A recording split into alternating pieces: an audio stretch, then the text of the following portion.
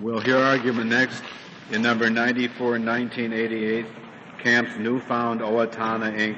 versus the town of Harrison, Maine.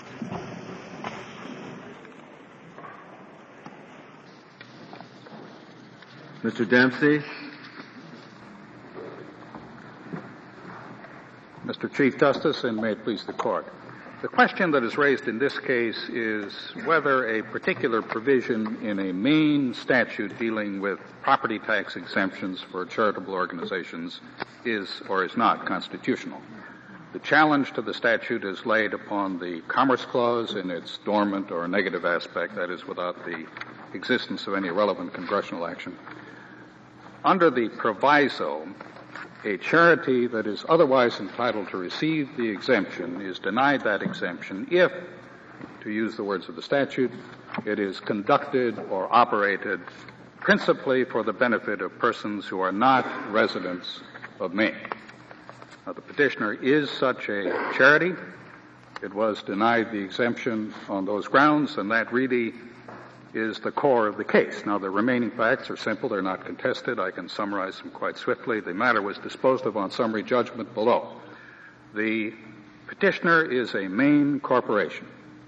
Its only activity is to conduct a summer camp for children in the town that is now of Harrison, that is the respondent in this case.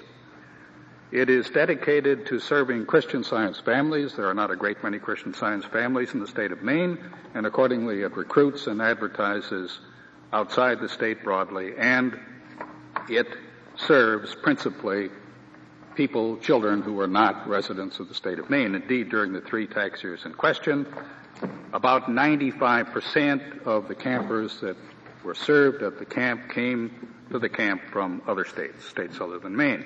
Why should the taxpayers of Maine subsidize charity to people outside of Maine? I don't know why they should be compelled to do that. Well, they're not. The Commerce Clause. Surely. The purpose, Justice Scalia, of which is asserted, and let me go directly to that, the purpose that is asserted to be the purpose on the face of this statute is a quite reasonable purpose. It is to confine the dedication of the resources of the state or the community to the benefit in these particular areas of residents of that state. Now, that purpose is as legitimate as the purposes that were served in the waste disposal cases that you've had before you, the purposes of encouraging private industry, all the purposes that are listed in the opinion of the courts in chemical waste, for example. There's nothing at all censor about the purpose. The question, as in almost all of these cases, is whether or not the means that were adopted to achieve that purpose impacted improperly upon interstate commerce. But do those other cases don't involve, as proximately as this one does, in effect, the expenditure of state money. It seems to me that is the granting of a tax deduction to charities. It's just like giving charities the state money. I don't know that those other cases involve that. It seems to me this is closer to the situation in which the state is a market participant, and the state chooses to purchase its goods only from in-state companies, which it's entitled to do. Let me try to address that question in the 2 aspects in which I understand it. In terms of its being the equivalent of a tax expenditure, your first point. That is, as I believe you yourself have indicated in your concurring opinion in the Westland Creamery case, is true of all exemption and credit cases, and the court, as you pointed out, has always regarded tax exemptions and credits as being the equivalent of taxes themselves. So that if you take a case that I think is closely in point, the Darnell case, involving a property tax, again, exemption upon lumber that was produced in the state that was involved, an exemption for that lumber but not for others, that amounts to a tax expenditure, or if you wish, a subsidy. In the Bacchus case, the exemptions that were granted there to the liquors that were produced in the state of Hawaii were in effect tax expenditures on behalf of those people. Well, logically, it's hard to see a difference between a tax exemption and a direct subsidy, isn't there? That's precisely. But you say the court has drawn that distinction. I'm sorry, just kind of. But you say the court has treated them differently. This court has what treated if them it the were same. a direct subsidy of cash to a Maine charity based on how many Maine residents were served by the charity? Precisely. Would that be all right for Maine? That's a very interesting question. Let me try to move into it more gradually, if you will. And I want to come back to the market participation question that Justice Scalia raised, because these are really the dual justifications that the state advances in this case. Either it's like market subsidy or market participation, or it's like subsidy or both. Now, let me just preliminarily, though, note a problem with that argument. The state, as you know, is not here. The state participated, it intervened as a defendant in the trial court, but when it lost, it did not pursue its appeal to the Maine law court, and it has not taken advantage of its opportunity to participate in this proceeding. So, the defense of the state statute is left to the town of Harrison. Excuse me, Justice. That's because the tax goes to the county, not the state? This real property tax? Yes, I'm sure that's right, but in terms of fact, but the reason for the states participating at the trial court level and not appealing is a matter that I am in no position to comment on at all. There may be precedent for that in this court, but I've not seen a case in which a state statute has been attacked as unconstitutional, in which the state participated at the trial court level and then abandoned the case coming before you. But the tax in this case was the town's tax that was authorized by state law. Yes, correct, Justice Ginsburg. Yes. And so while you were outlining the, is it like a subsidy? Is it like a participant in the market? Is it at all relevant that real estate taxes on real estate go back a pretty long way? And I thought that the original that thought had little to do with commerce, but had to do very much with the public service that the charity, or most traditionally the church, was supplying for the local community. Yes. And not as some notion of worldwide benefit.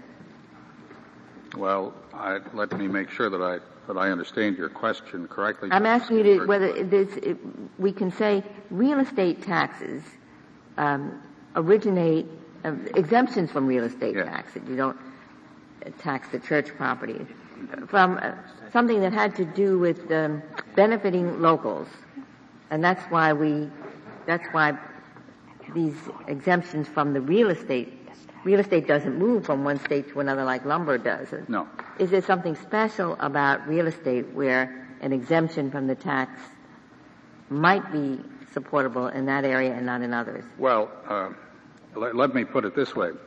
If you were to take that view and distinguish between the real estate and personal property taxes, for example, because after all personal property does move, then you would have an awkward situation here, because part of this tax was personal property and part was realty. My first point is that makes an awkward distinction in this particular case, as it would in any case. My second response would be that consider Darnell. That was a personal property tax on lumber that was brought into the state from another state, the exemption being given to lumber that was produced in the state of Tennessee. Now, if they could escape the effect of Darnell simply by transforming the form of the tax, they could then levy the tax on the real property, the warehouse in which the lumber was stored. Now, I'm suggesting that if that kind of an exception is made, it would open the door to all kinds of manipulation of taxes in order to take advantage of that single loophole. Not if it's limited to charity. Before you can decide that there's been discrimination against out-of-state commerce, you have to decide that you're dealing with two taxpayers who are similarly situated. And why isn't it entirely reasonable to say that they are not similarly situated? Where a charitable, where this deduction is at issue, where one of the taxpayer provides charity to the citizens of Maine, right, and the other one does not. Right. Well, why are they similarly situated? I don't think you can run that argument in the normal commercial case, where all you can say is that one is an outlander, the other one isn't. But here, one of them is giving something gratis to the citizens of Maine. Why doesn't that make that taxpayer different? I understand, Justice Scalia, the force of that reaction to the case. Now, let me try to catch up with the strands of questions that I have because they're all related and I don't want to lose track of any one of them. Let me go to the church support by property tax because that's in a way related to the very last question you asked, Justice Scalia. I suggest to you that, and the market participation and the subsidy issue, I suggest that if the state were here, it would be very, very reluctant to make the market participation or subsidy argument. There are in every state, I'm sure, there are statutes, exemption statutes for church property. Now, if, as the respondent argues, what the state is doing here, by virtue of market participation, is somehow purchasing camping services for the benefit of its residents, or subsidizing the camps for the benefit of its residents, then, by parity of reasoning, it is somehow purchasing religious services from the church. No, but isn't the answer to that it's purchasing a great number of other things too, and for that reason, it doesn't fall afoul. I mean, it's purchasing all sorts of secular benefits on the same ground, and for that reason, it doesn't fall afoul of establishment. Oh, I'm sure it doesn't fall afoul of establishment, Justice Souter, but the reason it doesn't is because it's not market participation. The state, as Justice Scalia, as in the New Energy Limbaugh case, the state here is not purchasing anything from anyone. I don't think the argument is that the state is a market participant. I was just arguing that by analogy to the reason we think market participation is okay. Right. And you can discriminate against your out-of-state citizens when you're a market participant. Right. So also you can do it in this situation where you're dealing with someone who is providing a service gratis to the citizens. Yes. All right, well, let me address, but just before I forget, Justice O'Connor, on the subsidy question, of course, the subsidy defense does not have the same quality of imprimatur from this court as yet as the market participation test does. But, as I've indicated, for my purposes, I'm perfectly willing to assume arguendo that any sort of a subsidy is immune from the Dormant Commerce Clause just because this just isn't a subsidy, that's all. It's, as in Limbaugh, it's a tax. As Justice Scalia said, it's the primeval function of the government in laying and collecting taxes. Now, what is suggested is that, and I really thought from the start that this is the way in which this case might develop. It really hasn't developed this way until right now. And that is to suggest that there is some sort of an exception for charities that is analogous to the market participation for the subsidy, if that indeed is an exception. Now, the respondent abstains from making that argument. That doesn't mean that it's not a good argument, but I point out that we did say at the outset, well, let's consider this issue, and the respondent says, no, we're not trying to draw that distinction. I think myself that the respondent is correct in doing that, because it seems to me it can't possibly, or shouldn't anyway, make a difference whether you're dealing with a non-profit or a profit. Let me just start at that sort of primitive basis. Non-profits in this country, and that's what we're talking about, are big business in every sense of the word, except that they don't make a profit in terms of their employment and their purchases and the interstate commerce that they affect. They are big business. Now, instead of taking camps for a moment, but they're in business. They're in business in the state of Maine, as Justice Souter, I'm sure, is aware. Before you go too far down that road, as I understand this law, it doesn't apply to all nonprofits. Correct. It applies to only those that they have to sell their services for no more than $30 a week. No. What? Well, yes, I'm sorry. Excuse me. No, you're quite right. If they have a modest charge, then they get a modest exemption. But if they charge more than $30 a week, then they lose the exemption. Then they lose the exemption. Now, do you know anybody that can possibly run a camp for $30 a week without giving a lot of that away for free? So you're not just talking about, quote, nonprofits. You're talking in every case under this law about companies who are giving away stuff free to residents of Maine. No, we're talking about nonprofits here who serve primarily citizens of Maine who may charge $1,000 a week who get the exemption. Right? That applies only to when they're serving out-of-state people, and it's under 30. If they're serving primarily or principally Maine citizens, then they may charge $1,000 a week or $2,000 a week, and they get the exemption. I see. And the $30 applies only to out-of-staters? No, if you serve primarily out-of-state citizens but only charge $30 a week, then you lose only part of your exemption. I see. 50,000, which might not be the lion's share of the tax anyway, right? The tax in this case, if you're asking about the... Well, it depends on what is the value of the property. What is the value of the property? In this case, the tax in each of the tax years in question averaged about $22,000.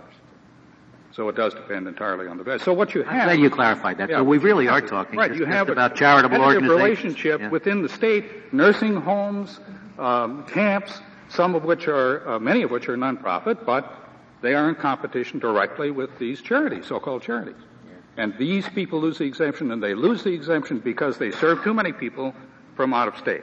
Would a hospital lose its exemption if it took a lot of out-of-state patients? The hospitals are not covered by this provision of the statute, Justice Stevens, and I should point that out. This proviso applies only to the... Now, I'm saying that without really being certain, and I'm going to consult when I sit down my colleague, Mr. Dale, because what we have in the state of Maine, and it's not my field, goodness knows, is a statutory system in which a number of different categories fall under different provisions.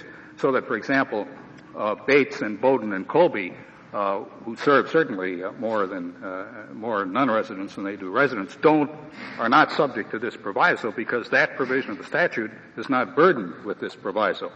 So it's only this section which deals with so-called benevolent and charitable organizations, a catch-all, but does identify with particularity some types: camps, nursing homes, boarding homes, and mental health treatment facilities of communities, and then whatever else falls within the catch-all. And I've got to get the answer as to whether hospitals do or not. At least you've given me the answer for a mental institution. If they took too many out-of-state patients, they would... Community mental treatment centers, so it would not be a mental hospital. But take a nursing home.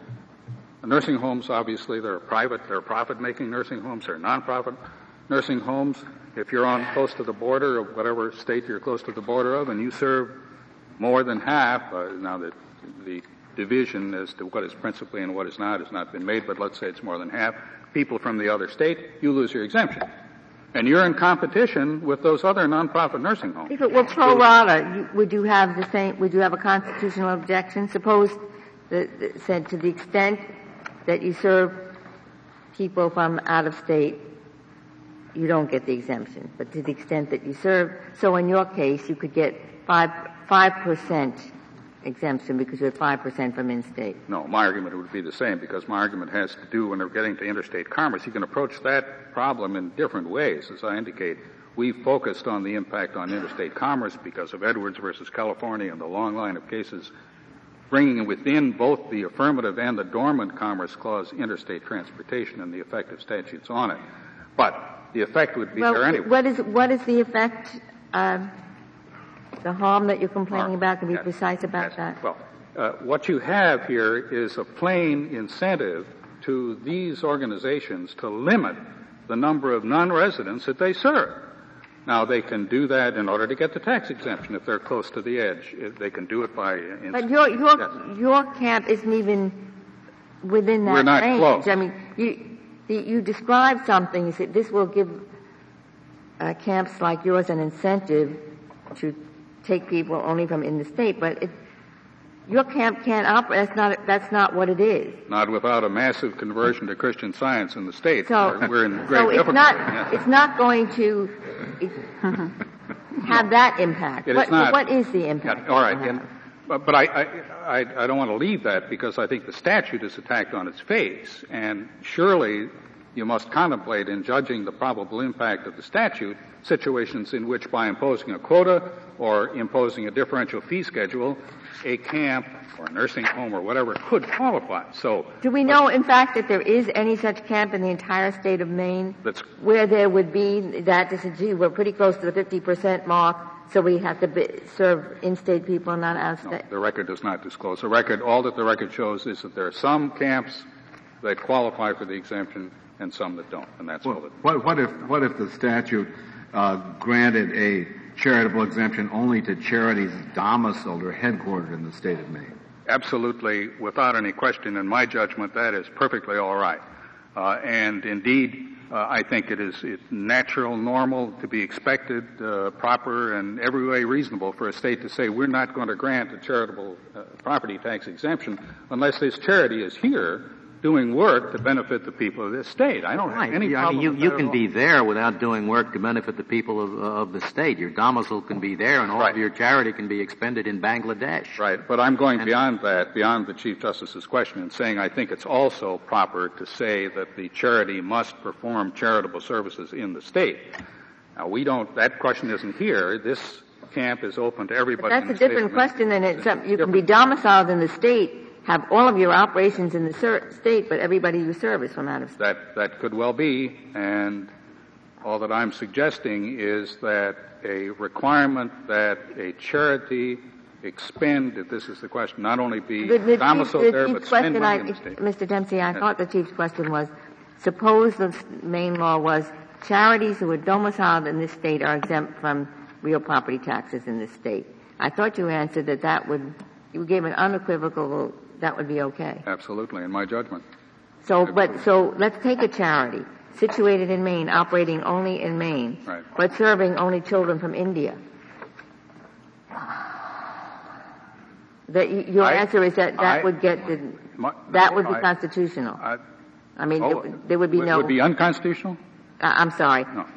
It serves only people from out of state. Right. No, there wouldn't be any complainants. Let me see if I can. This is a question that of course I've considered as soon as I started on this case. What happens to a state that wants to make sure that a charity that gets an exemption does something for the people of the state? And it's been, excuse me? How does it do that? Well, it's been my view, and there's no case law on this that I know of, but it's been my view that it is appropriate and proper for a state to say not only must the corporation be a Maine corporation, which this statute does require, but that it's got to do something in the state of Maine. Now, some of my amicus curiae friends would not agree with me on that issue, I think. But can we get back to the question of how people situated as your client is, how they're harmed? Yes. Because we've already established that at least for this category of camp, they're not going to change the composition of the people who come to them. And we don't know whether there are any such entities that would decide to take, we just don't know that. Yes. So what other harm are you complaining about? Well, I complain about the tax. You're complaining about You're out of pocket, I suppose, is your big. Well, but I mean that's right. No, but in other words, we are suffering a financial loss, and what the record does show is that part of that is passed on to the campers, and part of it detracts from the ability of the camp to perform certain services. That's the other line of interstate commerce approach to this problem. But if you're just complaining about that there's this tax and you don't like to pay it, suppose Maine has a higher sales tax than other states, and it's going to cost you more to operate in Maine. No, but if the sales tax or the real estate tax or any tax is imposed upon an organization because it serves too many people from out of the state, a hotel, a motel, any kind of a service organization, a grocery store, because it serves too many people from out of the state, that involves a competitive relationship between those organizations and organizations that get the exemption within the state. And that's a financial burden with disadvantages. But you're not competing with charities that serve Maine people. I don't see the competitive situation.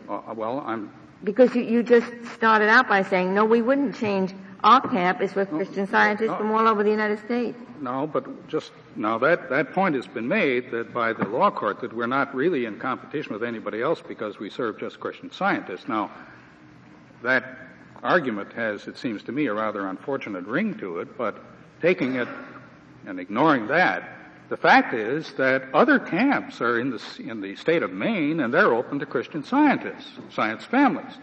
so that we're competing for that group. You're competing to give away money, not to make a profit. I think it's unreal to talk about competing to give away money. I can give away more money than you can. Are you hurt if someone else gives away more money than you're giving away? I don't understand that. That is not competition to my mind. Justice Scalia, non-profits are nursing homes. Just looking at the way that nursing homes operate, or any kind of a treatment facility, any kind of non-profits, they are in competition for contributions. They're in competition to build up their staffs. You get the evidence of their competition every day in the mails.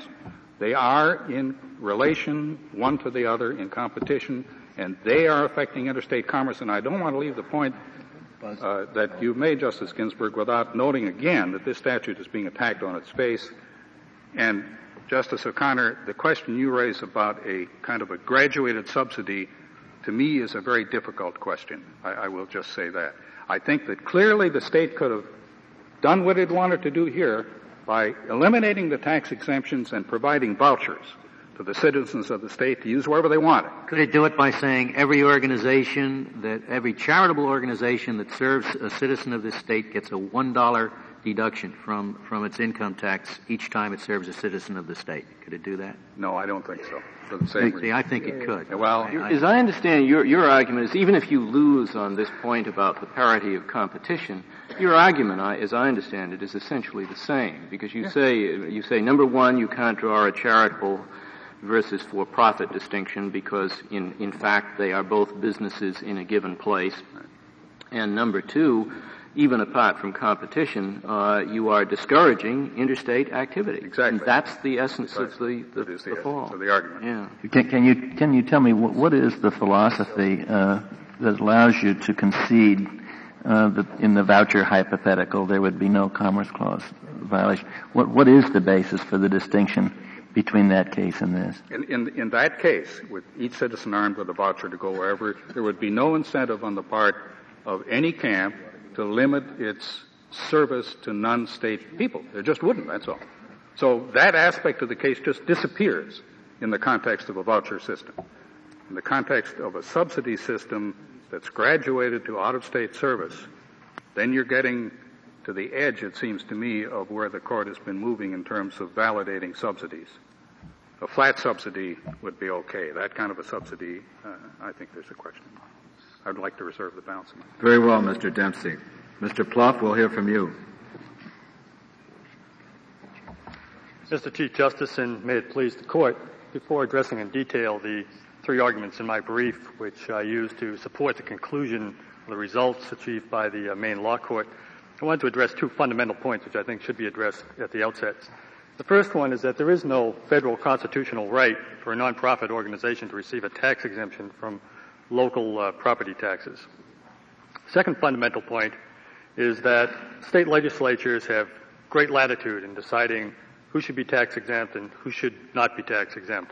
This is especially true, I believe, when we are talking about taxation from real estate tax, exemption from real estate taxes, which really are a quintessentially local matter.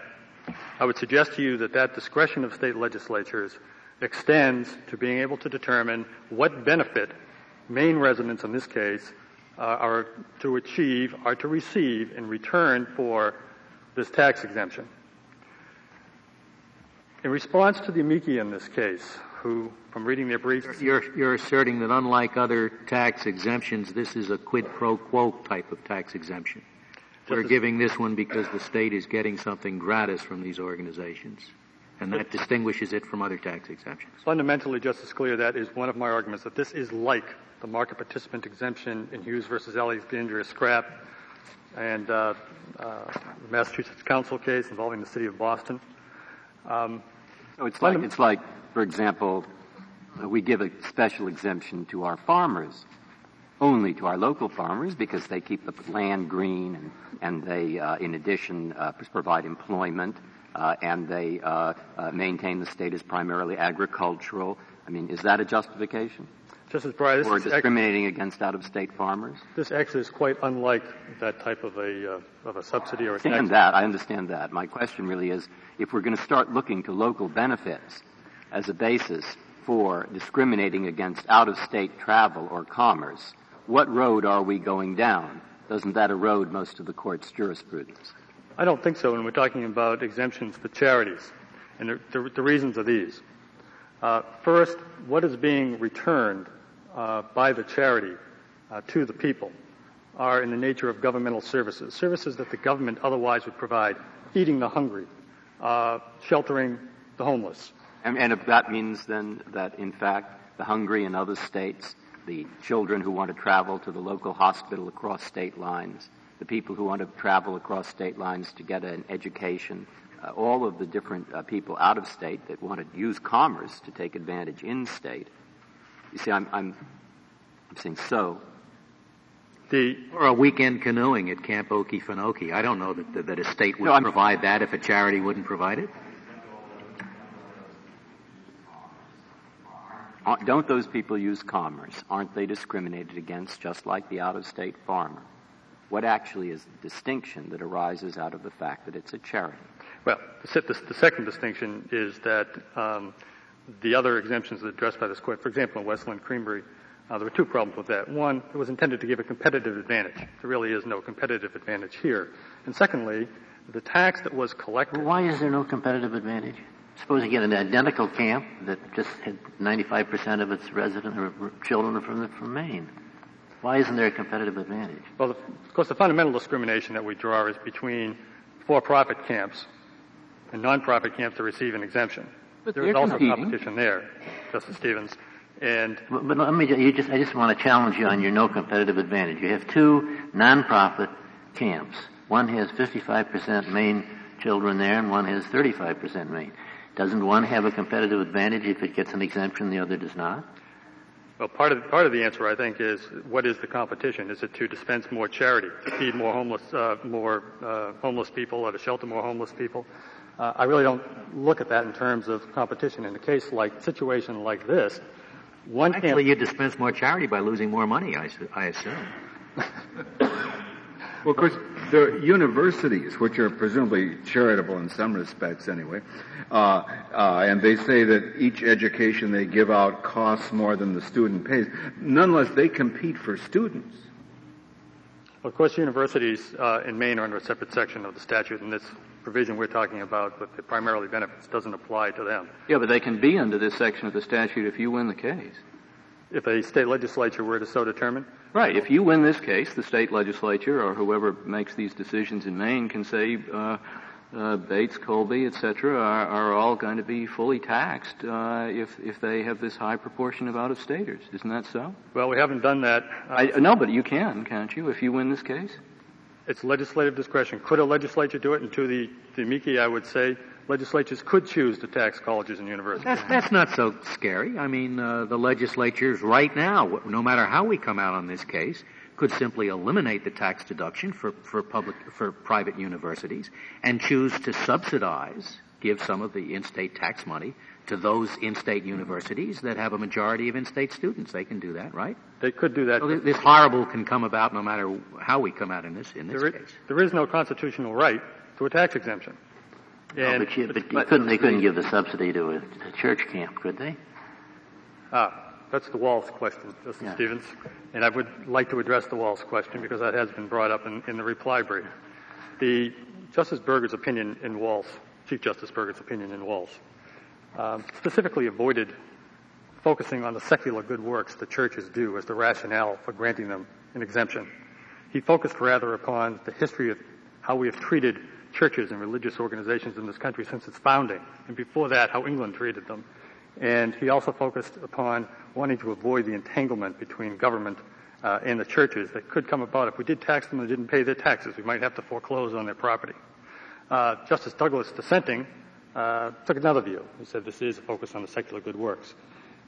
To get to the issue made in by the camps or the petitioner in their brief, this court actually, I think, dealt with the problem that is raised by the subsidy to the churches in Regan versus Taxation with Representation, when then Justice Rehnquist, now Chief Justice Rehnquist, wrote that, in fact, exemptions, this was under a case involving a 501c3 exemption, and the petitioner felt that they were being discriminated against because they engaged in lobbying activities, and under 501c3 could not be granted that status. So contributions to the petitioner were not tax deductible. And Chief Justice Rehnquist wrote first that the exemption is really the equivalent of a subsidy or even a cash grant. Those words were used, cash grant. And that really the government has no obligation to subsidize the First Amendment activities, in that case, of the petitioner. And in a footnote, Chief Justice acknowledged Walz and did not find it to be at variance with this case with Regan, where they were dealing with clearly secular matters. So I think the court has addressed the problem that has been brought up by the petitioner. Mr. Plouffe, what is the cutoff for being serving for qualifying for this exemption? You have to serve dominantly Maine residents, but what is it? 50%? What is it? Justice Ginsburg, the statute says principally benefits, and throughout the course of this litigation, we have treated that as being 51%. With respect to the other sections of the statute that have been raised, if I could take this opportunity to do that, hospitals licensed by the Maine Department of Human Services are in a separate section of the statute. But let me stay with what the division is, because do I understand the statute to work this way? We have two camps, say, for the blind. One serves 50 residents of Maine, and it's exempt from this tax. The other serves 50 residents of Maine and 50 residents from elsewhere in the United States. It doesn't get the exemption, yet it's providing the same services. That would be up to the local assessor, who acts as an agent of the state, to determine whether or not the 50-50 meets the. Well, let's make it 60-40 so we won't run into that problem. 40% from Maine, 60% from outside. No exemption at all. That would be true if the non-exempt entity chose to be insular, not to provide any other services to the surrounding people. And that's one of the problems in this case. I'm not sure. It's a camp for the blind, and it serves the same number of Maine people as the camp that serves only Maine people, but it's a larger camp, so it also takes in a lot of people from out of state. So it's rendering exactly the same benefits to the state of Maine, but it's also including these other people. Let me answer your question directly. If that is all that camp did in terms of dispensing charity, then the answer is yes, it would not get the tax exemption, and the other camp would, even though they both serve the blind. But the point I wanted to make is, when read carefully, this statute doesn't focus on the residency of the campers, or in your hypothetical, the residency of the blind people. The statute focuses on how the charity spends its money. And certainly in the case of a summer camp, they're usually going to spend their money just on the kids who pay the money, the tuition money. But they could choose to do things like open their beautiful beach to the people of Harrison. And that would be a benefit to Maine people that could be included in the computation of, do they principally benefit Maine people? But they don't do that. But a camp that served just Maine residents would not have to do that. A camp, because they would already be serving Maine people. Right, so you're right back to where you started. There's a discrimination between in-state and out-of-state campers. There's discrimination drawn, Justice Kennedy, based on the benefit to Maine people or no benefit to Maine people. How long has this law been in effect? It seems to me it's more trouble than it's worth. My goodness, computing. How do you value the use of a beach, for example? Has this thing been around a long time? I mean, I see endless litigation over this. The provision that we are arguing about. Maybe we should strike it down for foolishness. Or something. The provision that we're arguing about was enacted in 1957. It was upheld by the Maine Supreme Court in 1963 in a case that was decided on 14th Amendment grounds, in which the law court said, we don't think that it's irrational or unreasonable for the state of Maine, and this is peculiar to charities, for the state of Maine to require that its people get something in return for this forgiveness of taxes. And that was a 14th Amendment case. This court, when it's visited this issue before in WHYY Inc., a similar issue, only that one was the state of incorporation of the charity, used the 14th Amendment analysis. And there's dicta in WHYY Inc. to suggest, and I admit that it is only dicta, to suggest that had the facts been as they are here today, that may have been okay under the 14th Amendment. Now, the petitioner raised the 14th Amendment claim in this case below. And the law court ruled against the petitioner, so did the Superior Court. And they chose not to appeal that 14th Amendment decision to this court, apparently agreeing that the statute does pass the 14th Amendment test. Well, I think we accept the fact that the 14th Amendment is a much more lenient standard of review on these matters of economic regulation than the Commerce Clause. I mean, that's a given under our jurisprudence today. That's why the other Darnell case got in effect, overruled or rewritten in the Carolina tax case last year. I mean, the standards are distinctly different. So the fact that you may pass muster under the 14th Amendment doesn't get you over the line on the Commerce Clause. I understand, Your Honor, that the court can, and in this case, is looking at this under the Commerce Clause. And in looking at it, what test do we apply? It appears to be facially discriminatory against interstate commerce. So it may be a tougher standard.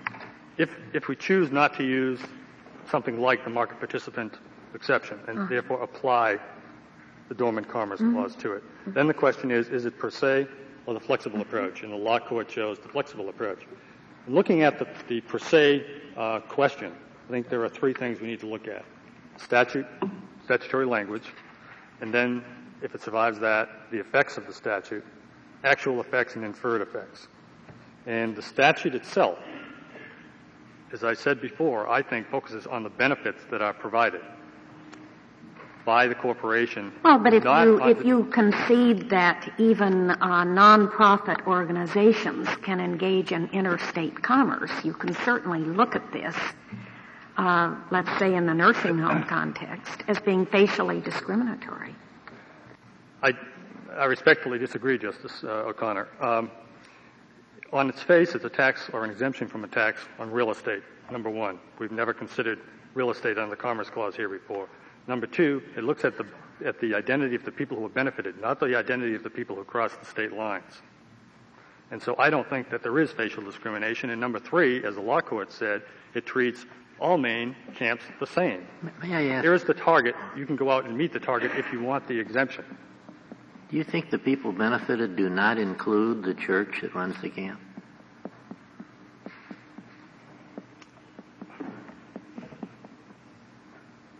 I'm not sure that I understand the question, Justice. Well, you say you look at the people benefited, and I just suggest one of the people benefited would be whatever the charity it is that gets the benefit of an exemption. Christian Science Church in Boston, for example, the church is actually owned by a separate Maine corporation. And supposing it runs, just focus on the church for a minute. Supposing the church is near the state line and over half the people came from out of state, would you say that the church should not get its exemption because the people who are benefiting from the exemption are the people who cross state lines? It seems to me the principal beneficiary of the exemption is the church itself. Well, again, I think that under Walz, churches are treated differently by the court. And we have a church here. Excuse me, Your Honor? We have a religious organization here. We have a nonprofit Maine corporation that is not itself a church. Churches are treated differently under the Maine statute. The 50% test doesn't apply. It's a nonprofit Maine corporation.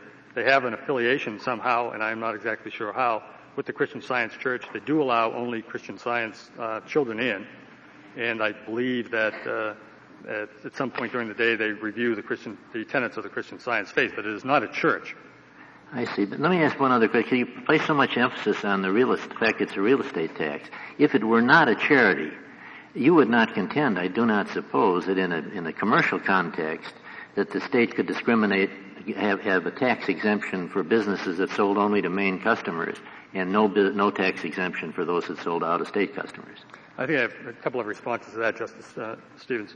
One, I think that would fail 14th Amendment analysis. Well, just confine our analysis to the Commerce Clause. It would have under Greenacre Baha'i, which is the main case. Under the Commerce Clause, I suggest that because it is the implications of it being an exemption from a tax on real estate is that it would fall under the flexible approach or would fail under the flexible approach because there would be no legitimate state interest. Well, the interest would be to encourage local commerce, encourage transactions within the state, encourage the local economy. I do not think that would survive. Supposing there were two camps, not charitable camps, but but just for-profit camps. One served out of state, and the other served local, and they say we won't we'll give a tax exemption to those serving the local people. Wouldn't that have the same justification as this?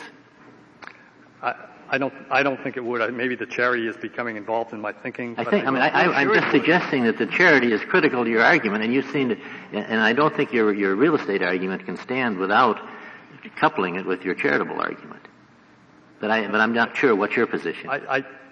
Again, if it's real estate, then I don't think that it's facial, that it's indirect effect on interstate commerce, and because it's indirect, you look at it under the flexible approach, but I think it would fail under the flexible approach because it would not, I can't conceive of a legitimate state interest, for example, in the motel situation that's raised in the reply brief. I can't think of a legitimate state interest for providing cheaper housing for local residents. Give them cheaper rate at the hotels. You have people of marginal income. There's certainly a state interest in having people sleep indoors at night. Of course, you could make all of those same arguments against the market participation exception we've created. You can say it's the same thing. The state is simply trying to give its own citizens an advantage over out of state. We've made an exception there, and we've made an exception in the subsidy area. And the issue is whether we should make an exception for charities, whether that also is a distinctive situation. And again, under Reagan, this court has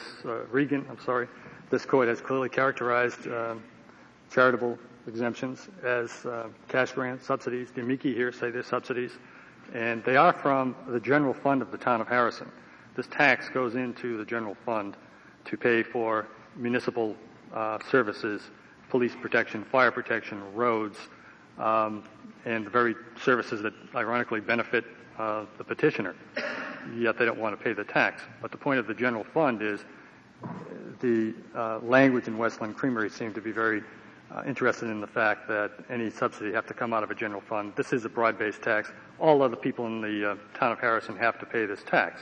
Mr. Pluff, going back to Justice Stevens' hypothetical, could you explain to me why it is in the case of the two profit-making corporations as to which a distinction is made, the discrimination would not have been facial? You said it would not have been. You said it would get the, as you put it, the flexible approach, and I don't see why. I think because we're talking about real estate and we have never applied the Commerce Clause to the taxation of real estate, which doesn't move across state lines, that effects that a tax on real estate or an exemption from a tax on real estate have. Why does the fact that real estate doesn't move across state lines, why is that significant? Well, the language of the Positive Commerce Clause. I mean, interstate commerce is going to be affected, whether you're doing it through a real estate tax or any other form of taxation. Why should it matter that the specific race that is taxed happens to be itself a non-ambulatory? Perhaps I have a narrow view of the Dormant Commerce Clause. But isn't it the effect on interstate commerce that we're concerned with? We are, but the question becomes, is it per se or flexible? And I'm saying there could be in the hypothetical an effect on interstate commerce, but that it would be indirect and not subject to the per se rule. And I would also add that directness and indirectness hasn't got anything to do with the fact that it's real estate that's being taxed, number one, and number two, I don't know where the direct-indirect distinction comes from. Well, I think that the tax on real estate may or may not be incorporated into the charge made by the for-profit organization. There are other ways that they could handle that if the competitive marketplace said, gee, we just can't pass on this tax and stay in business. We'll find other ways to deal with this in the marketplace, for example, reducing staff or reducing overhead, those types of things. It's very indirect before it gets to the consumer. And the other issue about the hypothetical is whether or not we are going to treat consumers as articles of commerce. Well, nobody is arguing that you're going to treat consumers as articles of commerce. The argument is that interstate commerce, that is to say, the movement of people back and forth, the provision of services to people from out of the taxing state, is going to be affected. Their argument isn't, they don't make the argument that the campers are articles of interstate commerce. Well, I think they did in their first brief. Let's put that aside. They certainly do make it. It escaped me, but it's clear in any event that they have abandoned any such attempt if they ever made it, isn't it? They certainly have not abandoned the attempt to say that the travel of these campers across state lines is protected by the Commerce Clause. Well, are you challenging that assumption? And I certainly am trusting that. Interstate travel is not protected under the Commerce Clause? I don't read Heart of Atlanta or Edwards for the proposition put forth by the petitioners. Do you think that interstate travel has an effect on interstate commerce? I think the provision of interstate travel by bus companies, for example, does. I think that salesmen who travel don't these campers perhaps arrive in Maine by bus or by plane or by train or some such means? But we're not taxing the plane or the bus or the train. No, but we're asking whether interstate commerce is affected. And if it's affected by bus travel, then I suppose this is a case in which it's affected. And I'm suggesting that it would be an indirect effect and subject to the flexible approach. But I still do not read those two cases for the proposition for which they want them to stand. Okay. How broadly do you take charities outside the Dormant Commerce Clause? I know your position here is that charitable exemptions, real property tax exemptions, shouldn't be analyzed in interstate commerce, and you've given several reasons for that. But are you saying that nonprofits and whatever exemptions the legislature, state legislature chooses to give to them is ever and always, because they're nonprofits, it falls outside the range of the Commerce Clause? My argument goes so far as to cover an exemption from income taxes, which was the case in Reagan, federal income taxes, excise taxes, if they would pay any excise or have any occasion to pay them, and sales taxes. We exempt them from sales taxes and income taxes and property taxes in the state of Maine. And if they're going to challenge the impact of how the lines are drawn by the legislature in granting those exemptions, then my argument would say that it's under a market participation, because in each one of those cases, the state is asking something in return. We may think that it's provincialism on the part of the state of Maine to write its statute this way, but I don't think that's the question. The question is whether or not the state legislature in Maine can do this. We would never think of accusing the state of Maine of provincialism. Do you know of any case of ours that involves a Commerce Clause challenge to real estate taxes? What cases of ours or exemptions from real estate taxes? I have found none, Your Honor. The WHYY case is as close as very interesting. Does it produce a sort of discrimination against an out-of-state church, for example, to give a tax exemption to any church that owns real estate? They're exempt from the real estate tax, but if you're an out-of-state church, of course, and happen to be located in a state that taxes church real estate, you're at a commercial disadvantage, I suppose, if you consider the attracting of parishioners as commerce. I have great difficulty considering the attraction of parishioners as garnering commerce. In a collection plate. I would say that in WHYY, again, this court did strike down a distinction based on the domicile of the corporation, and that was a real estate tax, and that was a charity, but it was determined under the 14th Amendment. The Commerce Clause was not mentioned at all. If there's no other questions, I thank the court. Thank you, Mr. Plouffe. Mr. Dempsey, you have 2 minutes remaining. Thank you, Mr. Chief Justice. I just have 2 comments. One of the questions that Justice Scalia raised in terms of how old this statute is raises another question, also your last question about property taxes. And that is, why hasn't this court ever seen a case like this before? And the short answer is that legislatures have not passed statutes like this before. Now, there have been thousands of statutes that we don't know anything about, but we have examined, and the respondent has these statutes on the books. We have discovered one in the state of Michigan that can be considered comparable. The respondent has turned up 3 more. We deny that they're comparable. But in any case, if this statute is not absolutely unique, it is almost unique. And that says something, because the policy of the Commerce Clause doesn't have to do just with economics. It has to do with interstate commerce. And we suggest that this almost unbroken pattern of behavior by the legislatures says something about how the states feel to be the demands of interstate comedy. Now, the last point is Justice Connor's comment and Justice Scalia's comment. I hope it goes without saying, because I didn't say it, that our case is rooted in the basic premise that this statute is facially discriminatory against interstate commerce. Justice Scalia, I think I started with this notion in the petition for certiorari. If you apply all the ordinary canons that this court has established over the years dealing with these cases, the other side has got to lose, in my judgment. The only way out is to create an exception for, I wouldn't say charity, non-profit organizations comparable to the market participation or the subsidy charity. Now, we've advanced all the reasons that we think that that would be an unwise move on the part of the court, but that really, I think, is the issue. Mr. Chief Justice. Thank you, Mr. Dempsey. The case is submitted.